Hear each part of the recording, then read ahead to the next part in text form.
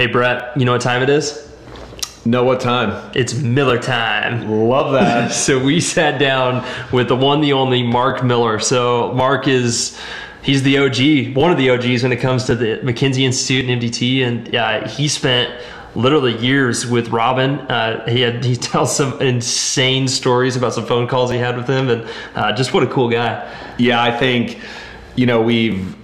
Scott Bowie's been so influential for Gestalt. Mm-hmm. And, we had really never sat down with Mark. We've done a lot with Scott. So it was good to kind of hear from Mark. So we've already, done quite a bit with Scott, but then talk about like how those two work together to basically create the extremity program for MDT. Okay. And, that was, and then also just to see him, as he worked up patients, and then his knowledge base of the information is the most practical I think I've ever heard. Like, he just has a really good way and a gift for putting his words together and teaching. And then the other, thing where he is basically turning the world upside down right now is in the IMC model, which is where instead of in our profession, we're basically financially rewarded by seeing a patient more.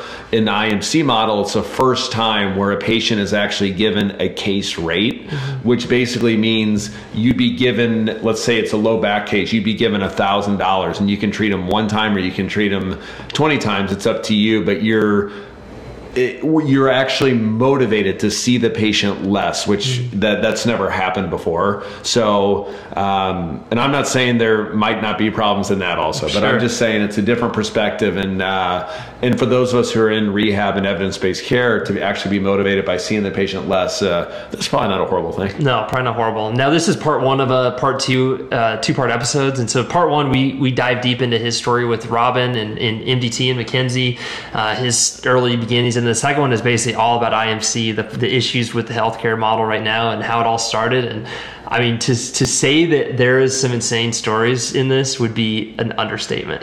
And yeah, a little birdie had told us that he liked Schaefer wine. So going to Total Wine and not being able to pull it off the shelf and them saying, oh, we got to get someone to unlock that bottle. I knew we were in trouble, but I got to say, I think that the Schaefer wine that we had, which I can't remember the one we had, it kind of lived up to its reputation. It was smooth. We backed it up with a little Chapelet too. That's right. So it was just amazing. But we're eternally grateful for the MDT model. And I think everybody probably knows where it stands in the Gestalt model, right? The things we're still contemplating is, they may just do an MDT exam and send them home with just an MDT corrective, whereas we're going to try to blend in the MDT with manipulation, with DNS, with these other models of rehab. And so it's not that one's right or wrong. We feel like we're maybe getting patients better that they may not, or other things like that. But man, oh man, is MDT the most powerful thing in the world? So, well, I think that the safety too is built into a progression of forces. Whereas. And of course I'm a homer for MPI and you are too, whereas we've already kind of through our joint play, that safety, we feel like we can use more force probably sooner than a true MDT, practitioner could. And, so I think that might be a little bit of a difference, but again, that's where I think your MPI background is so critical also. And it really does. It marries really well with the principles of MDT. And, I think that all kind of got exposed in the podcast. Awesome. All right, guys. We'll enjoy this and stay tuned for the second episode. So have a good day. All right, everyone. Welcome to a new episode of the Gestalt Education Show. I'm Taylor Premier here with Brett Winchester, and we are really excited to be with Mark Miller. So Mark Miller is the Chief Clinical Officer for IMC. He's also an international instructor for the McKinsey Institute, and he won't quite admit it, but he literally wrote the book on the extremities when it comes to the McKinsey Institute. He's an icon. Don't listen to him. Yeah. So we're excited to be sitting down to be learning from Mark. And we're enjoying a couple of really good bottles of wine. Can't wait to. So, Brett, you want to tell them the first bottle that we're having? Oh, I get to do it. So it's Schaefer Hillside Select in 2015. So I've never had Schaefer before. Have you? First. So what a great bottle of wine. And then we're going to follow it up with a little Chapelet at the end. So I promise as this podcast gets going, the better it'll get. So well, anyway, Mark, let's kind of start off with tell us your your journey with McKinsey. Where did it all start? How did you first hear about it, and how did you get into it, and what grew your love for it? Sure. Well, okay. I think the first thing to say is listen, I don't like doing this kind of stuff, but I'll do anything for wine. All right? It's for a free t-shirt. That's exactly right. And again, these bottles are great, guys, and I appreciate it. So I don't even know where to start. I can tell you this. I was doing a preceptorship, which was what we call them now. At that time, it was just a placement, clinical placement. And when I arrived there, the two women who were going to be my CIs, they had the week and before they had taken McKenzie Part A, and at that time I think there was a McKenzie Part A and B, and that was it. And I walked into the office, and they introduced themselves, and I said, "Hey, how you doing?" And they said, "Look, here's this little book." And at that point, there was a little blue book that Robin had written, and really it was just a manuscript of his 45,000 patients worth of experience. I'll tell you a story about that later. But they said, "You got to read this because this is what we're going to try to do." I said, "Well, that works for me." And I took the book home, and being the kind of guy I am, I read it about 13 times over a period of a couple of days. Well, the interesting thing is, I was there to learn from them, right? But they were learning something new. So think about how this all worked out. They'd read the book once, and I read the book 13, 14 times in the first week because I was a student. And so by about the second week, we're in the clinic, and they come, "Hey, Mark, what do I do?" Because there's this guy, and I was doing the press-ups, and his leg got a little numb, and I was just wondering, like, what did it say in the book? And I go, "Well, that's on page 46, and what you got to do is you got to pull the hips off center." So it was kind of like that, and it was really entertaining. But the problem is, because I was a little thick at the time, I left there, and I thought, well, this McKenzie stuff is so easy. Obviously, it's not the answer. And so I went back to school, and I did my thing. I didn't pay a whole lot of attention, really, to the MDT experience that I'd had. I just kind of left it behind, went back to school, finished my exams, and moved forward from there. Well, then I get into private practice. Well, it wasn't private practice initially. I went and worked for the hospital up in Northern Ontario, Canada. And what happened was, I'm there, and I'm practicing, and the only real thing of all the things I learned throughout my education that was giving me any results that made any sense to me was this MDT thing, which we didn't call it then, we called it McKenzie. And so I started thinking to myself, what the heck is going on? And so I kept working at it, and I started getting more and more frustrated because I was only so good, and then I didn't have answers for the rest of these patients. And so at that time, I was living in Northern Ontario, so I was working under a Ministry of Northern Affairs environment. So what that meant was this: you sold your soul to the Ministry of Northern Affairs. Just like in America, you join the Army to get your education paid for. Well, I signed on for 2 years to live above a certain parallel. And I didn't realize when I got up there, except for the money they gave me to do it, that there were certain advantages. Now, so to most of your listeners, they're going to go, "Oh my God, that guy was born in 1881." But I got to tell you, at that time, you actually had to go to the library. You had to find the journal. You had to actually pull it off the shelf, and then you had to read it. And if you could convince the librarian to let you use the photocopier, you could actually photocopy it. That's how we got the articles. Well, living in Northern Ontario, what I could do is I could call down to the University of Western Ontario, which is our country's best medical library. And because I was an outreach clinician, they would do it for me. So what I did was I took Mackenzie's little textbook, and I sent them the list of 196 articles that he referenced in his book, and I got them to photocopy every one of them. Microfiche. No, that's exactly right. Wow. And I had them send them up. And I did the same for Syriax's textbooks, and I did the same for what everybody else was doing out there, because I was flailing in the wind. And if they didn't get better with extension or with retraction extension, I didn't know what to do. So anyway, I get all these articles that I'm reading and I'm learning and I'm developing, and I get to a point where I go, you know what? I'm not going to do this anymore, because I'm not finding the answers in musculoskeletal medicine. And I'm watching all these people coming in, and they're getting x-rays, and they're seeing orthopedic surgeons, and no one was getting an answer. So I thought, you know what, this musculoskeletal thing is kind of screwed up. But the only place I was getting results, and by the way, when I analyzed all these articles, the only guy that was telling the truth that I could tell in their textbooks was Robin McKenzie. Let me explain that.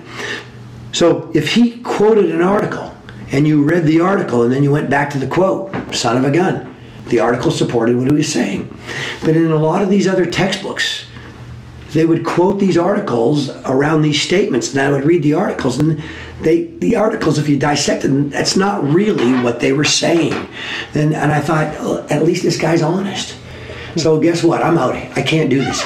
Problem was, I had 2 degrees and I didn't have any money. Right? So I'm thinking, oh, you're going to go back to school? How are you going to explain this one? Right? There's only so many hours at McDonald's that you can, punch in. And so what I did was I wrote Mackenzie a letter. And I said, hey, what are the chances of me coming to spend some time with you? Because I'm thinking of getting out, and I think you might have something, but I don't know. And of course, I got a couple of letters back. Go away, kid, you bug me. Kind of thing, right? But in one of the letters he sent me was, but keep trying, keep doing some good work. So then I hit the jackpot. I get this phone call from the University of Western Ontario's library. And they go, we don't know who you are and we don't know what you are, but we've never had to work as hard. We are photocopying constantly, and it's all about the spine. What are you doing? And so I said, well, I'm trying to learn. And they said, well, guess what? There's this outreach program that goes through across Northern Ontario, and it's a well, they don't call them podcasts. I think they were telecasts or something. You get on the phone, and people would call in, and that was the technology at the time. They said, could you do something on the spine around literature? And I said, yeah, I'm glad to. So about a week before it was going on, they said, look, not only physical therapists, but chiropractors and physicians and surgeons, they all want to get on this. We put it out there, and it's about low back pain, and it's a big thing, and it's gone countrywide. Would you still do it? And I'm thinking, yeah, it's no big deal. I'm just going to tell them what I know. It doesn't matter if it's right or wrong. It's just, I've read these articles. This is what it says. So I do this. Well, I'm thinking to myself, after I get done, I go, oh, I bet you that McKenzie guy would go for this. So I wrote him another letter, and I said, hey, I want to come to New Zealand, and I've done this and this and this, and son of a gun, I get a letter, and he says, come on to New Zealand, I'm going to pay for it, and I'll train you. So that's what happened. Wow. The reason I went was because I was going to watch him examine, I was going to try to learn from him, and if he didn't have the answers, I was done. I was done with physical therapy, I was done with orthopedics, I'm not doing it. I'm going to do something else because it's too screwed up. And I watched him in the clinic for 2 weeks, and I thought, oh, he's got the answer. Science doesn't say he does. Nobody else says he does in Canada. But I'm telling you right now, I know it. I just knew in my gut. I just knew it. So that's how I started. That's what happened. And what did you see in those 2 weeks, Mark? Like, what was it that just opened your eyes to, the wonder of Rob McKenzie? What I realized is he did not.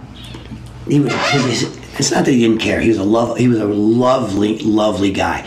But his intent was not to fix anyone. His intent was try to understand. And the way he tried to understand was not, here's the anatomy, so let me stress the anatomy and then figure out what that anatomy is. It was, whatever's in front of me has behavior. And if it is truly an orthopedic condition that I can actually have an opportunity to try to resolve, I got to understand that behavior, regardless of what the anatomy is, regardless of what the mechanism of injury is, regardless of how old they are, regardless of what their story is. There's got to be, it's a cause and effect relationship. And if I can find that, I can continually use that cause and effect to devise a methodology by where I can help these people. And as I sat and watched it over and over and over again, he was more interested in understanding it than he was in fixing it. And so it's kind of like what he kept doing was he kept analyzing and analyzing and analyzing and analyzing, and then the problem went away. It wasn't, let me see what this is, now I'll devise a treatment plan. The treatment plan never sort of surfaced. It was just, he continued to analyze, and the more he analyzed, the more he saw the cause and effect relationships, and as they changed, he kept changing what he was doing. It took me a while to figure it out, but as I was watching it happen, I was thinking, oh my goodness, I get this now. Kinda. It took me a couple of years. I went back to Canada, and he had actually asked me, Mark, and he liked me, and I liked him, and we, it was kind of cool. But he said, would you teach this? I said, yeah, all day long, except for I don't know what I'm teaching, and I don't know how to do it, but yeah, I'll give it a run, right? And but the point I'm trying to get to was the thing I did realize: if you just follow the cause and effect, and whatever happens, it creates a question, and then you develop a mechanical methodology by where to try to create an answer. That's how I started getting successful in the clinic, and I learned that when I watched him, and I knew it. I knew he was right. Now, I didn't know if the rest of society, the medical societies would accept it, but I knew he was right, and I decided to stay in musculoskeletal medicine. That's how it happened. They always say, Mark, principles kind of stand the test of time. So it sounds to me like, even, I don't know, you didn't date it, but I don't know how long ago that was, but I mean, how much has MDT evolved since then? Or have the principles basically stayed the same? What would you say about that? I think our evolution is, and Robin always used to say this, he goes, look, guys, I've kind of scratched out the surface, and I want you to take it from here. And, we always chided him, like, okay, you're being too humble, and that's not true. But there's an essence to what he said. No, he didn't just scratch the surface. I mean, he gave us volumes, right? I mean, remember I told you about the little thin book? Yeah. So I remember asking him, I said, Robin, you got to tell me, how many patients did you see before you wrote that book? And he goes, well, Miller, it was about 45,000. I kind of chuckle. I go, 45,000? How did you pick 45,000? How old are you? And he goes, I said, how did you pick 45,000? He goes, oh, well, I thought that'd be about enough. That was the key number. I love it. And it's kind of, there's some truth to this, right? So that's all it was. It was his experiences, and what he did was he just kept paying attention to every variable. And then he would do like what we would now call a regression analysis. At that time, he just kept every data point on everything, and then he started to realize certain data points had value and other data points didn't, right? So I forget your question, by the way, and I'll do this. That's all right. We'll regroup. But I mean, I think our listeners have heard, multiple speakers talk before, like Bobby Fischer is the best chess player. Mm-hmm. He called it like building memory traces. Another way to say it would be like pattern recognition, right. Yeah. So it seems like all the greats in the world, it doesn't matter exactly what your discipline is, they're really good at like paying attention. And it sounds like Rob McKenzie was one of his gold medals, is kind of knowing. No, absolutely. He paid attention to everything, but then his other talent was recognizing those data points that counted, and then stringing them together, right? What I learned from watching him, and again, a lot of this stuff I would love to tell you, I knew it immediately. I saw it, and he taught it well. You had to kind of watch him, and then you had to kind of get it by osmosis, right? And if you asked him a question, he'd teach you, but you had to know which question to ask. And at that time, I was like, I didn't know what question to ask. I just kind of watched it all happen, and I saw it, and I kind of figured out, well, I'll go back and try it. And I really do believe it took a couple of years. I mean, I was on stage teaching courses, and I look back now, and I didn't know what the hell at all what I was doing. But it still made more sense than the other things that were out there. So it's kind of like one of those things. You were still, when you were in front of 60 people, you were still, because you could examine a patient and use cause and effect analysis to make decisions, you were still ahead of everybody. Mm-hmm. You know what I mean? Yeah. So it was like that. And so he had so many great talents, but one of them was to pay attention, and the other was to change his mind. He could have an idea in his head, and he could have an anatomical basis for that idea, and then something would happen in the clinic. He'd go, no, that's wrong. I'm wrong. And he would let the patient teach him. But his talent was being able to extract the information. Like he said, Miller, every patient knows they don't know they know. And the ones that don't know have it within them, they just don't know how to figure it out. And he goes, and my job is to just get it out of them. So that's where one of the great things I learned from him was the history. Like, let's take the better worse section. I'll never forget this. We were sitting in his office and we were just talking, right? Because I really just enjoyed picking his brain, and he loved giving you information, but you had to draw it out of him, right? And he said, what are you thinking about that better worse section on the form? And I said, you know what, I'm not sure it helps. Like, sometimes it distracts me. And he goes, I wouldn't mind seeing it just be a big blank. what makes you worse? What makes you better? And then take it from there. And I always thought that was really cool. And by the way, it took me about 10 years to finally start doing that. We've talked about how obnoxious it is. Well, how's sitting? How's standing? How's walking? Well, some of us are a little thicker than others, right? So it took me a little longer. But, I eventually figured it out. Yeah. And of course, we have to have standards within the institute. And frankly, there are a lot of like there are tons and tons and tons of clinicians that can't think for themselves. Right? And it's just the way it is. And so he's like, okay, how do I help these people the most? He gave them the best questions. But I can tell you, the people that do this best, they ask the patient, tell me what makes you worse, and then show me. And that's the thing. I always make the joke. I always try to, as soon as possible, I try to take my patients to Missouri. And then people kind of look at me and they go, what's he talking about? And Missouri is the show me state. Yeah. Right? And it's like, show me, because as soon as you show me what makes you worse, and I watch you and I watch how you do it, I probably will know what's wrong. Because there are those conditions that rapidly reverse and rapidly change. We call them derangements. And then there are all those others that don't. And there's a whole series of them, and I'm not going to get into it. Let's not bore your audience. But bottom line is you watch somebody, when you ask them, do you know what makes you worse? And they say, it means they don't. Which means most likely it hasn't healed this way. How often I've learned with my mentors, like as time goes on, and a lot of times your mentors, they're deceased at this point, that you think about something they said, and then like in hindsight, you're like, oh my gosh. Like, but at the time when you heard it, it didn't mean much to you, but then you're like, okay, this makes a lot of sense. Yeah, are you kidding me? That happens to me all the time still. You're so dead on. And it's funny, so many of the things he said, maybe he said them on purpose, maybe he didn't, but I can tell you this, I didn't get it at the time.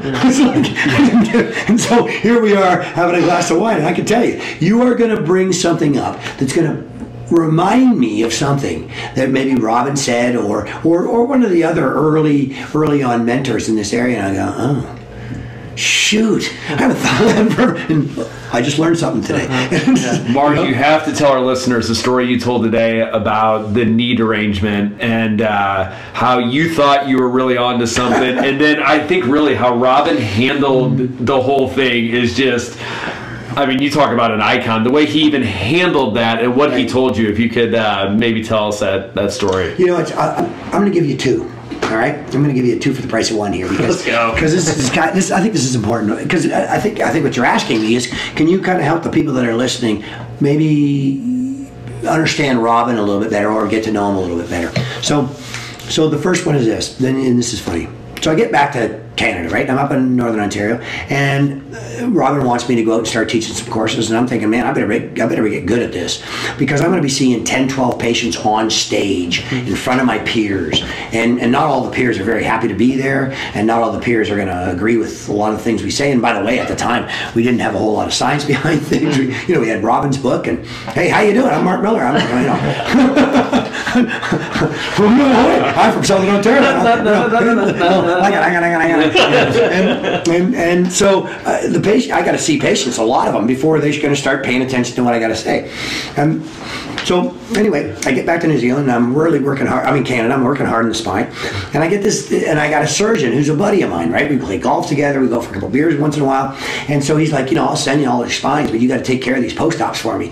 And so he's sending me these knees and things, and I get this one guy, and resolve his knee pretty quickly. Great surgery, easy rehab, no problem, right? The next guy, same everything, and he's a mess. I can't straighten the goddamn knee out. I can't get anywhere with it. And I'm doing all the stuff that at the time we did. We'd sustain it. We'd put hot backs on it. We'd sustain it more. We'd mobilize it. We'd try to manipulate. We did all these things, right? And this guy, nothing's happening.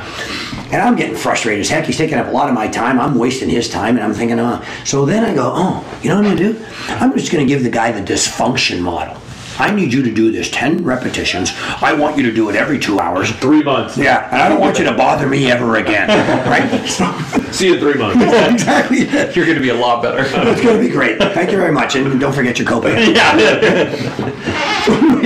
This guy goes away. 3 days later, he shows up in my office. I didn't book him.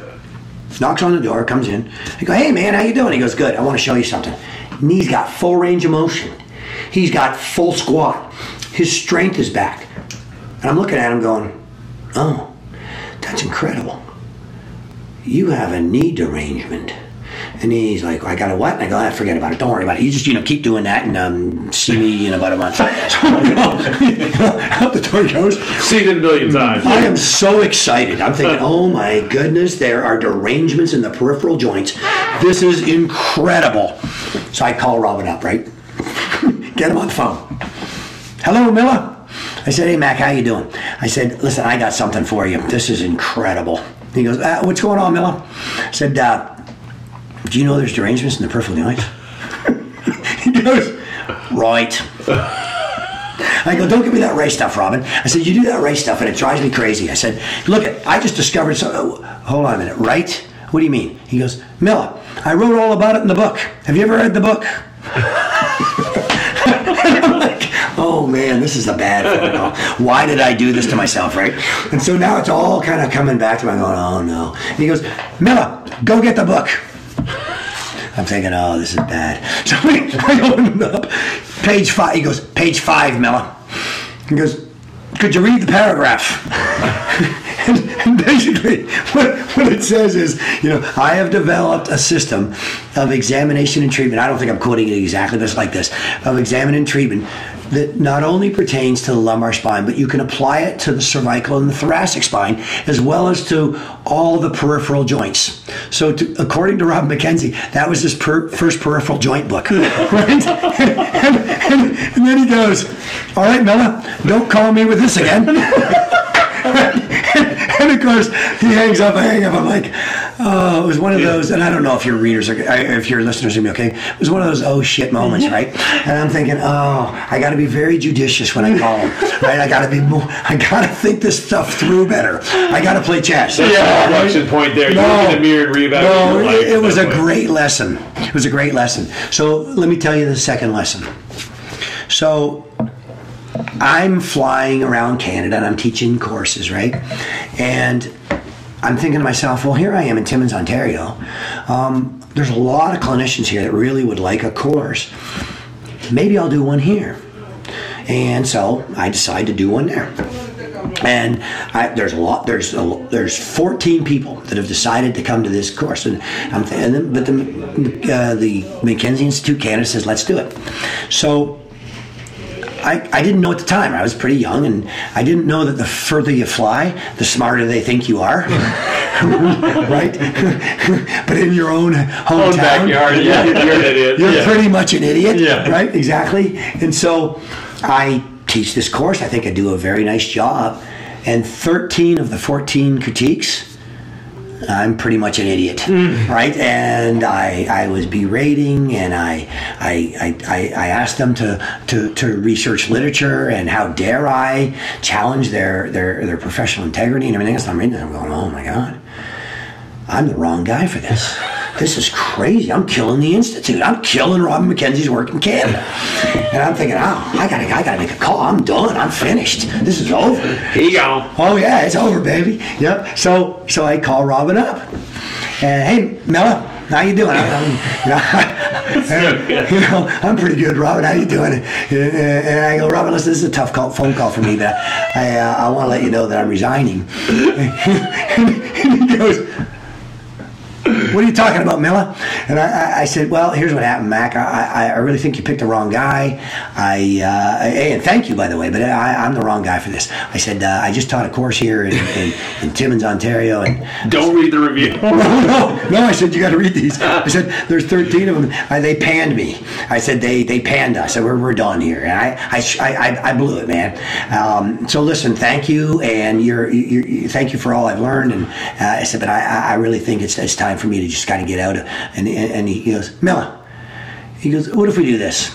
Why don't we take those 13, we'll offer to give them their money back, and we'll tell them not to come back to another course. He says, would that take care of things, and then maybe you'll teach another course for me? And I said, really? And he goes, oh yeah, I think we ought to do that. I think that's a good idea. I said, thanks a lot, man. And he goes, don't worry about it, Miller. good talking to you. And that was it. He hangs up. And I sit back and I go, you know what? I finally realized what kind of a guy this guy is. You know, and then that was it. And then it's been forward and fast and wonderful ever since. You know, the guy gave me an international stage is what he did. Yeah. And let's face it, I've had to live up to it, but he gave it to me. And anyway, if you want to know who he is, that's who he is. Yeah, what an awesome story. Holy smokes. There's a lot of misconceptions about what MDT is. So we're kind of getting away from a pathway anatomical diagnosis. That's right. You do have papers, whether it's Fazzi, Alexander, and Spine, and clinical biomechanics, that do show the disc model actually does occur maybe in the younger spine. Mm-hmm. Can you kind of talk to our listeners about why McKinsey stays away from like pathway anatomical diagnosis? Right. But then you also, as you stated today, I mean, you have the reality of there's a certain personality type that does want to be educated on some kind of disc model. Sure. So listen, I'll speak for the McKenzie Institute first. I'll then speak for Robin as best I can, and it's not fair because I'll do the best I can to represent him, and then I'll speak for myself. So the McKenzie Institute, as you well know, is moving away from all models, including the disc model. But I can tell you, it's not happening without a lot of sort of debate and argument and discussion within the organization itself. And the way I understand it at this point is, and again, it's interpretation of what are we doing here as a institution. And it's, you can use the disc model as an explanation to those individuals that you deem as a clinician are going to be best served by it. But what you do not want to do is you do not want to use it universally, and you do not want to treat with the disc model in mind, okay? And I think that's a fair statement. Now, Robin, I asked him about it. I had the opportunity to sit with him and ask him about it. And he said, look, Miller, the disc model is just it's a tissue of best fit. He goes, here's what happened. read page 6. Read page, and don't call me with that again.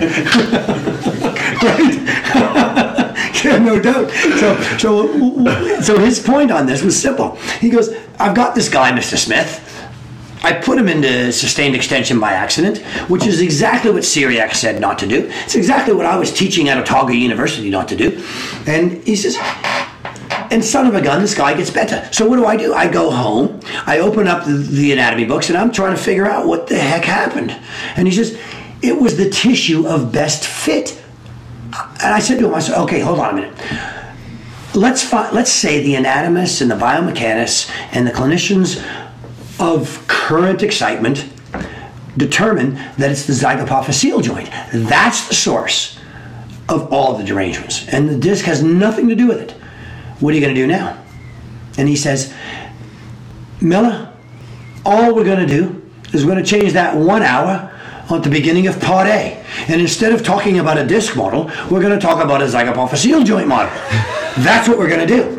And I said to him, I said, come on, man. Don't kid me here. Yeah, right. I know that disc is close to your heart. Come on. Yeah. The truth. And he goes, I've just told it to you. Would you like another drink? And so where I'm taking you, and this is a true story. We were sitting, I'll never forget it, we were sitting in his living room. And as a diploma guy, he did this with every diploma team that came through. One time, he got invited to his house, and it was a wonderful time. And his wife was wonderful. Joy's great, and we had a great time. But I challenged him on that because I was curious what his thoughts were, and he was very clear. It is a model. It was a tissue of best fit. It is a nice explanation, and I have no clue if it's correct. Do you feel in saying that you can get as much buy-in from a patient for exercise compliance with a certain movement helping an arrangement versus when you draw out that beautiful disc model? Like, do you feel like the compliance is the same if we're being honest with each other? Right. And the answer is absolutely yes and absolutely no. And it really depends on who that patient is. It depends on their thought processes. And now, because of the way we think of things, it's their healthcare beliefs, right? But if you go back, and let's forget all the new stuff about motivational interviewing and the biopsychosocial model, and let's just go back to just practical, which is your question was a practical question. The answer is the disc model is the best thing to show them, or it's the worst thing to show them. It depends on who they are, what they think, what their training is, what they've been told by other clinicians. Do they trust a clinician that they just spend time with, or do they think that clinician's crazy? And so it really comes down to, you have to be sitting in front of the patient and you got to go, disc model or no? Which way am I going to go? That's right. You know, the pain people now, like the pendulum keeps swinging. You guys know this. You've been around forever, and you're recognizing as well around the country and perhaps around the world. And you know the pendulum keeps swinging, right? So, and the pendulum now has kind of swung more towards the pain guys going, whatever you do, don't use a visual analog scale. Don't use a numerical pain scale. Don't talk about anatomy. Well, guess what? They are absolutely correct, except for when they're wrong. Mm-hmm. And that's kind of the way it is. So you're sitting in front of a patient. You've seen the cause and effect action happen. You've seen the leg start to improve. You've seen the tension signs start to improve. The extensor hallucis longus is actually starting to behave like it might. And you got to choose. Do I use a disc model or not? And sometimes I do. Sometimes I don't. Yeah. So, well, I think that's a pendulum that we talk about a lot on this podcast, is that it seems like the pain science, if you follow that, you follow the pure literature, the evidence-based, you're not doing anything with the patient. So you're slapping them on the butt and saying, you're going to be just fine. Yeah, you put your arm around them and you say, it's going to be great. Unless, of course, they operate on you. Yeah, exactly. Then it was their fault, not mine, right? So now, am I allowed to try this new bottle? Let's go. Guys. We're kicking out of the Chapelet. Come on.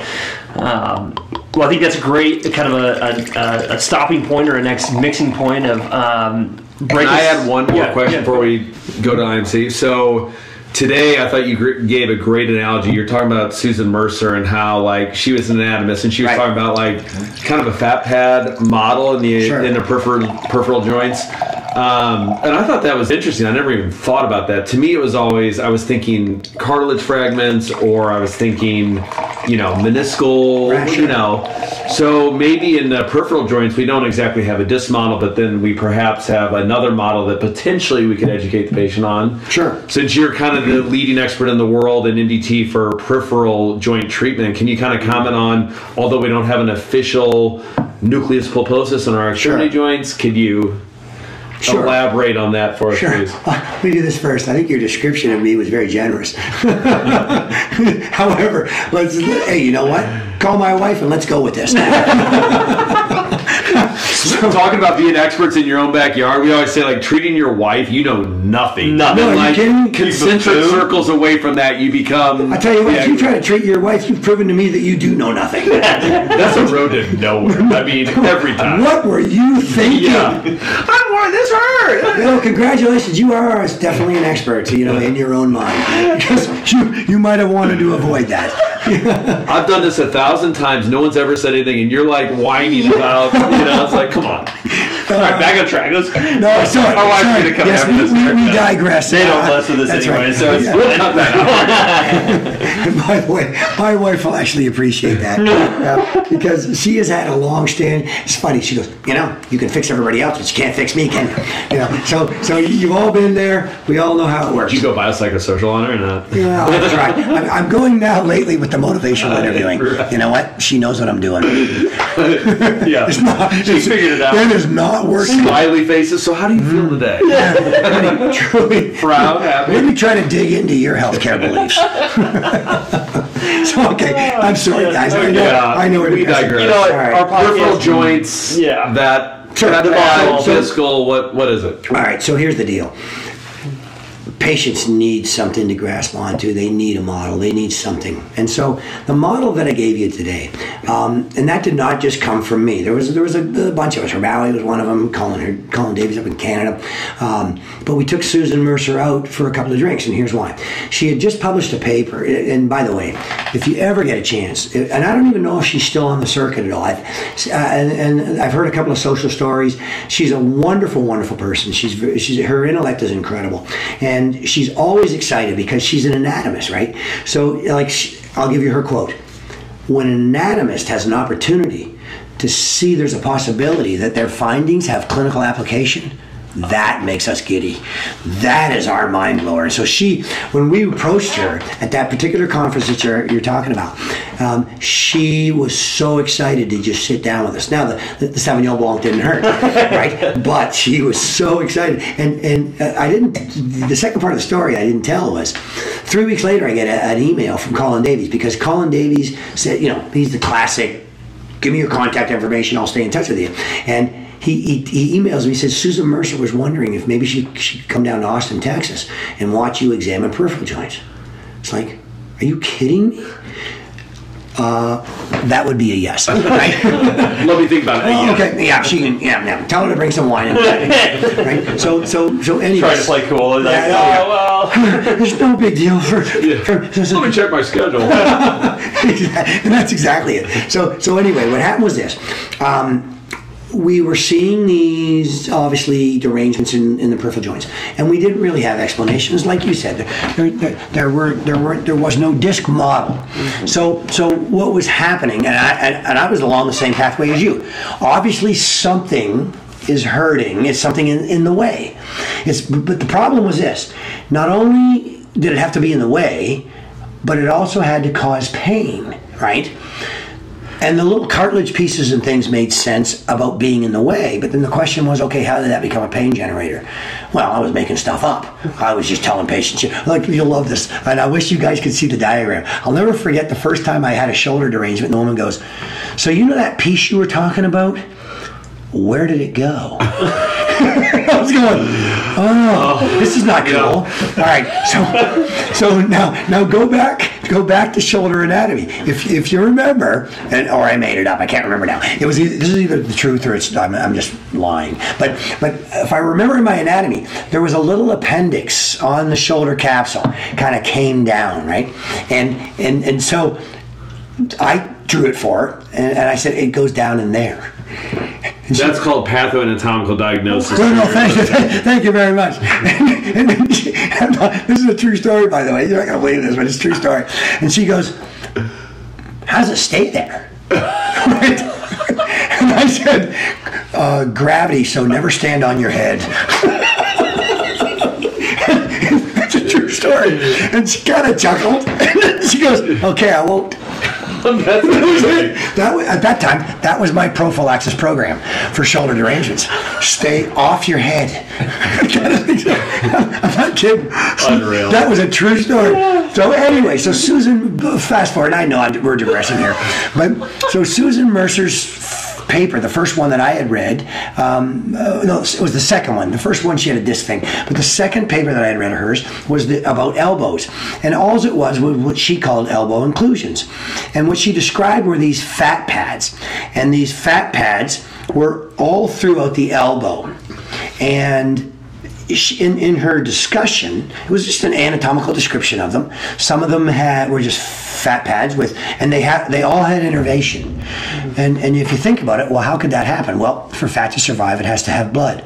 Blood never goes anywhere without nerve. They're combined, right? So she described that, and then she, at the very end, she just said, it's possible that maybe these fat pad inclusions that I'm describing could be reasons why people have elbow pain. That was it, right?